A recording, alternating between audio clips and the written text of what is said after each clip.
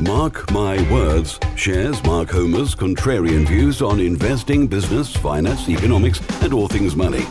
Mark interviews the world's most successful business, finance, and money experts, as well as imparting his knowledge in a factual, direct, and no-nonsense manner.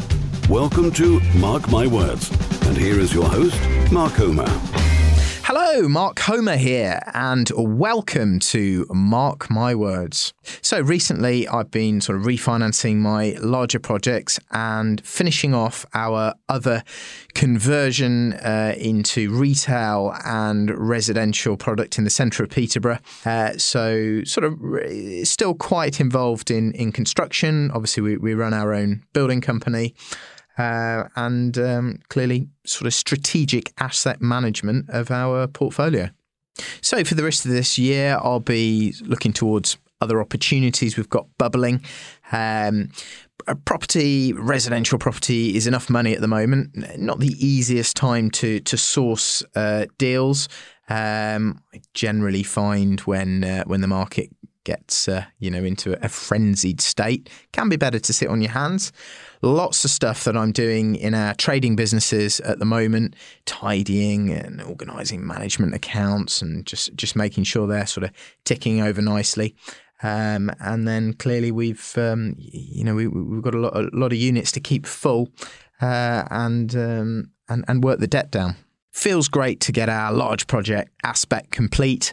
I had a look towards the end of last week. I think we are now something like 99% occupied. There are 159 tenancies in the building, which clearly is satisfying. And as we come out of the pandemic, clearly that was running a construction of that size through the pandemic was something that let's just say focused my mind. It's sort of feeling satisfying, and a lot of my sort of concerns are ebbing away.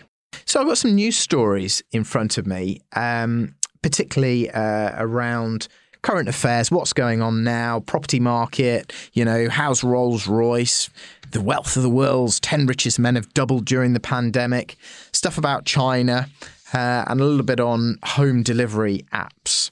So let's get started straight in. The property market, it's been steaming in terms of residential specifically. I think industrial has as well. Clearly retail's had a tougher time, and offices sort of somewhere in the middle. So record start for 2022. According to the Daily Mail, potential sellers are asking for 44% more valuations than last year. Well, okay, last January, we were in lockdown, so potentially you're coming off a very low base, and therefore is that a sort of true reflection of what's going on? Wouldn't put it past the Daily Mail to slightly distort things, let's just say. Typical asking price reaches 340,000. But sort of in conjunction with that, they're saying the number of buyers inquiring has gone up 15%. Asking prices are up 7.6% year on year. And estate agents on average only have 12 homes to sell, according to Rightmove. I'm seeing it locally, talking to local agents. They are really concerned about how many properties are coming on the market. There is a lack of supply, strong growth. All the ex-council properties that, we'd have started off buying at, 70, 80 grand, they're completing now at sort of 170. And I'm seeing units coming on at 185, 190, one on at 200. And that's in the space of 10, 15 years. The growth over the last year in those has been probably 10%, and maybe sort of 5% the year before. So really strong growth, really strong rental growth. I'd say the rental growth has been stronger even than the capital growth. And it looks set to continue due to the lack of supply, people wanting to move. The pandemic seems to have pushed people's desire to move maybe to bigger properties, to different areas. They're working differently. They're working from home. Mortgage rates are still low. Just having a chat with Harry here, he's got a residential mortgage at 1.1%. That's just a reflection of what's going on in the market, and lower than pre-pandemic. clearly interest rates are expected to go up, but really they're just normalising to where they were before the pandemic and actually pre-pandemic at 0.75% base rate. That was a bit low. So, I think the new sort of equilibrium average base rate maybe should be more like 1.5–2%, according to the Bank of England. So we're just really getting back to where it should be. So lots and lots of people are looking to move. They're looking to borrow. They've got cash. Boris opened his pockets beginning of the pandemic. Rishi piled all the money out. People have got cash, and they cancelled their holidays and lots of other things. So they're sort of spending those savings now on buying properties, and I can see that continuing certainly for the first half of this year. But you could see a situation where the rest of this year you get a strong market again. Remember, 2016 we had the Brexit vote. Lots of people sat on their hands, worried about a recession, worried about the property market dipping, and once that was resolved and, in people's minds they could sort of see the future, you've almost got a double whammy effect because that happened. Immediately we went into the pandemic. Now we're coming out of the pandemic. I think a lot of those people that were going to move when we had lockdown in 2020 and prior to that, in the years between 2016 and 2020, they didn't move. Lots of people were sort of concerned. So you've got all those people that wanted to move because they needed a bigger house, or they got divorced, or they got married, or their job was sort of moved to somewhere else. Those people are now moving that sort of couldn't before. So you're always going to get a double bubble in those situations. And of course, all the newspapers say, the property market is rocketing ahead and these are all the reasons why. But the reality is, and of course, remember at the beginning of this current sort of property, you probably call it a boom. The newspapers were saying the narrative was, it's all because interest rates have been dropped and there's this interest rate holiday. I should say stamp duty holiday. Interest rates were dropped, but stamp duty was almost became zero for a lot of people. And yes, that had an effect, but that narrative has now shifted after the market has sort of gained momentum and has continued even after the stamp duty sort of holiday has ended. So clearly that wasn't the main driver and wasn't the only reason why the market got so hot. But of course, the papers have sort of forgotten that and moved on to the next narrative. The point is, they never really know. They sort of guess. They guess at a few things, but they never know quite how much each one of those elements, quite how much effect each one of those elements has on the market, which is quite common, really. They're sort of guessing. So don't always take what they say as gospel, and don't take interest rate predictions and capital growth predictions that they make as gospel either. They're often wrong. Most experts are wrong about when they predict which way the market's going to go. No one can really do it accurately because you can't guess. Lots and lots of there are lots of unknowns, lots in terms of what the government are going to do, in terms of oil prices, in terms of commodity prices, in terms of sort of wage growth. Everything like that all goes in this big pot and comes out with the result is do houses go up or down, and you never know what ingredients are going to go into the pot. Therefore, you don't know what bake is going to be caked. What cake is going to be baked. Okay, so on to Rolls-Royce. I hold Rolls-Royce equities. Harry, who's sitting with me here now, does as well. We both like Rolls-Royce for a couple of reasons. If you look sort of historically, they're probably relatively cheap on a PE basis, so sort of profits basis. If you think of the UK market, it's pretty unloved since Brexit anyway. Rolls-Royce got a slamming because clearly their biggest market is commercial aerospace engines, supplying the big commercial carriers, British Airways, a lot of the American carriers, Middle Eastern carriers. All of those airlines have been working at very much reduced capacity, cancelling aeroplane orders from Airbus and Boeing, and therefore Rolls-Royce has had a tough time. So the shares fallen a lot, but clearly, in the medium to long term, probably a pretty good entity. They're investing for the future, sustainable aviation fuels. They're very much at the forefront of new engine technology, research and development, making engines more efficient, looking at new types of fuel to push through engines. And Rolls-Royce, they're there with General Electric as the two most eminent aero engine manufacturers, both commercial and military, and you would imagine that would remain so, certainly for the next sort of 20, 30 years. So they've got to be a stock, an equity that if you bought them, you'd be happy to hold them for the very, very long term. Do I think they'll come back? They're sort of 120 share at the moment. Harry and I got in slightly less than that. Probably a good thing. The other sort of string to their bow is the nuclear power.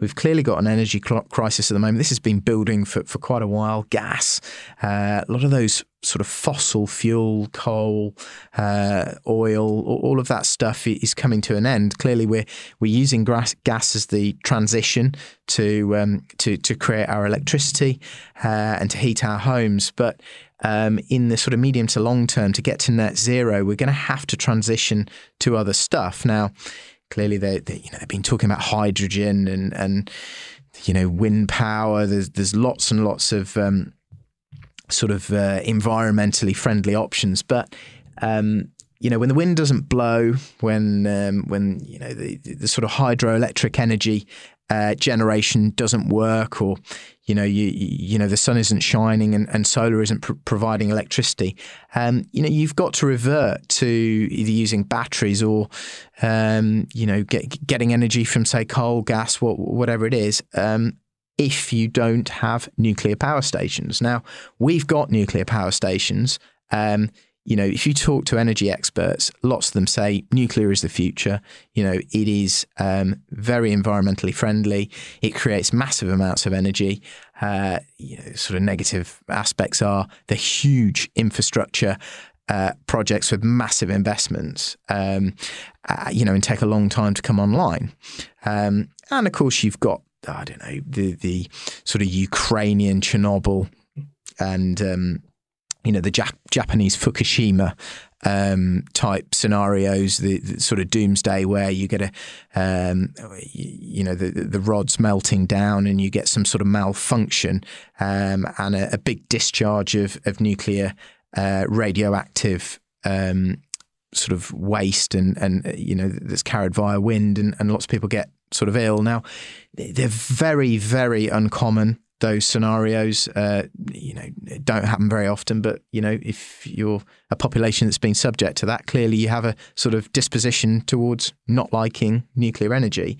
In the UK, we're probably not in that situation, but Rolls-Royce are one of those companies that have come out with, or should I say they're developing small modular reactors around the UK. These are going to sort of provide enough energy for, say, a town. They're going to really help this sort of decarbonisation. Yes, it's significant investment for one of these, but far sort of reduced, in comparison with a Sizewell, or one of these huge sort of nuclear power plants, like a Heysham or something like that. And they look like the future. And apparently these are going to be on the grid by early 2030s. So Rolls-Royce are right at the forefront of that. Seems popular with government, and in conjunction with their investments and production of nuclear power within submarines. Clearly, we've just done the deal with the Australians to produce our their sort of version of our Vanguard class submarines, which are going to need nuclear power plants from Rolls-Royce, and they're going to need all the maintenance that comes off the back of that. So they're very well positioned for the next few decades to provide these technologies on a big scale. So I would have thought relatively unloved stock and something that's good and probably good to hold over the long term, going to turn good capital growth and clearly a good income stream into the future. Clearly, Rolls-Royce are a huge military contractor, winning lots of MOD contracts,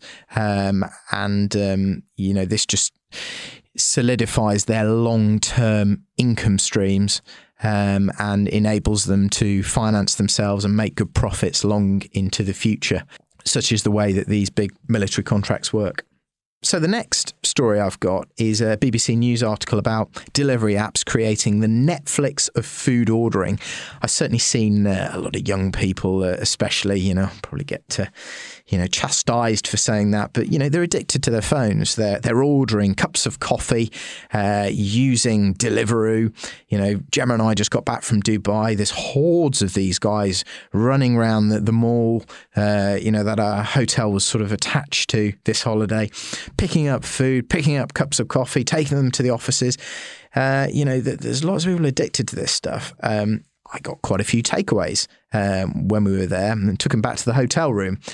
Quite enjoy walking out. Clearly we all need dinner, and I'd probably not be one so much for downloading the Deliveroo app, because I can sort of say to my wife, well, I need to go out and get the takeaway, and it just gives me a bit of peace and quiet when my 2-year-old's kicking off. Lots of people don't see it this way. They love the Amazon style clicking on apps on their phone. They get slightly addicted to it. These businesses are doing very, very well. I'm not sure they're hugely profitable at the moment, but businesses like Just Eat, Deliveroo, Uber Eats, DoorDash, these are clearly the darlings of the market at the moment. Flotations going on, lots of investments, really giddy sort of valuations. Not something that I would get involved in. I prefer the sort of Rolls-Royce style, utility, old school, making real money, rather than sort of hoping that in the future they'll make real money and the sort of profits then catch up with the current share prices. So not something that I necessarily invest in. I did very nearly go into something called House Bites a number of years ago. They were going to be sort of linking up high-end chefs cooking in their homes and sort of delivering food to different houses. I thought that was very, very clever, but it didn't really go anywhere like most startups. So these apps are clearly here to stay. They're going to grow, and I imagine a little bit like the sort of casual dining market, the Pizza Express, or the sort of Prezzo or ZZ Pizza, or Carluccio's, they'll grow and there'll be massive investment and it will go too far, and then there'll be big consolidation and quite a few of them will lose money and lots of investors will lose money. But at the moment, it seems to be all full steam ahead. In the US, you've got sort of ghost kitchens and these kitchens popping up on the outskirts in sort of delivery containers. Kitchen United would be another.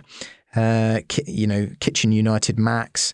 There's a lot of these dark kitchens popping up all over the place, and clearly they're delivering sometimes really good food to people's homes. So you can see the appeal. Okay, so I've got a news story here. Wealth of the world's 10 richest men doubled in the pandemic. And surprise, surprise, this is the BBC with their sort of, let's just say, leftist liberal agenda. Is it true? I don't know. They're talking about Jeff Bezos and, his sort of what his equities are worth on the stock market. Does he actually get to see a lot of that money? It's probably not. It's just the sort of Amazon share price. I remember this in the pandemic when everyone was sort of, the poor were, finding it more difficult apparently than the richest in society, or should I say the sort of people with the lowest incomes, they say tend to fare worse. And that's what I know. It's a sort of popular thing to say. I think this is very much dependent on the type of businesses that the richest 10 people in the world are running. If they've been running tech businesses, if they've been running, I don't know, involved with supermarkets, involved with things that are online, then I imagine their share prices will have done very, very well. If you're talking about businesses that require face-to-face contact, I don't know, have a sort of, a live element to them, maybe retail, physical retail, they won't have done well. And you always get sort of winners and losers during these periods. Clearly the richest ones will have got even richer. And so this sort of story is sort of bound to pop up. Does it mean that the rich are necessarily getting richer overall? Well, not necessarily. And I think there's a lot that you need to read between the lines with these sorts of stories. Jeff Bezos has lost half his net worth, if you believe the stories. He's got divorced, and his wife is busy giving away a lot of that money at the moment. Doesn't seem to mention that in this report because maybe that's not of interest to people. Clearly, the rich getting richer and the poor getting poorer and inequality rising is a divisive story and sort of has a sort of negative impact, a negative connotation to it, and therefore gets readers, and that seems to be what the BBC like to propagate. You'll notice I'm not a fan of the BBC. So the next story is all about China, and big growth in terms of GDP, over 8% for 2021. So their economy, or the amount of money moving around it, has grown by over 8% for 21. But a sort of property downturn and its sort of zero COVID policy having the potential to add pressure. We've seen all the stuff about sort of Evergrande and, the amount of money that it's borrowed, and the big property development groups in China taking huge risk. Who knows if this is the Chinese government wanting to clamp down. Clearly, the President Xi, he seems he talks a lot about sort of equality and how the wealth isn't being shared fairly enough in China. So maybe he's sort of trying to send a message. I know the central bank and a lot of the policymakers there are concerned about the sort of property boom and how long it's gone on for, and the frothiness in property in that market. So maybe this is their way of teaching them a lesson. There's also a story about that says that one of the sort of owner of, or one of the biggest owners of that group has fallen out with the president and his political rival. And as we know in China, when sort of senior Communist Party or business leaders fall out with the sort of the president or the Politburo, interesting things tend to happen. They get accused of corruption. Maybe they lose licenses. Maybe the regulator clamps down on them. Lots of them end up in prison for decades or the rest of their life, and some of them get executed. So we have to remember that with stories like this, read between the lines. This is communist China. What's actually going on under the surface? Who knows? But clearly, 8% growth in their economy is very, very strong. And I think in terms of the sort of property development, property price growth in China has been even stronger than that for many, many years. And it probably does need dampening. I know the central bank's worried about the level of borrowing. I think with Evergrande, they were financing a lot of their sort of developments by using small investors, paying them 1 or 2% a month, very, very high interest rates, largely unsecured. It's just not really a long-term solution for funding a property development company. We've seen a lot of that sort of with smaller developers in the UK. I'm not sure larger investors, would sort of meet the sort of regulatory hurdles by using that form of finance, certainly in the UK and in Western markets. But clearly they've let them do it in China. And they probably need to get off that addiction and start financing themselves in a more conventional way, using the sort of public markets, the stock markets, and bank finance. So that has been Mark Homer with a current affairs and news roundup. Hope you found that of value. It's been Mark Homer for Mark My Words.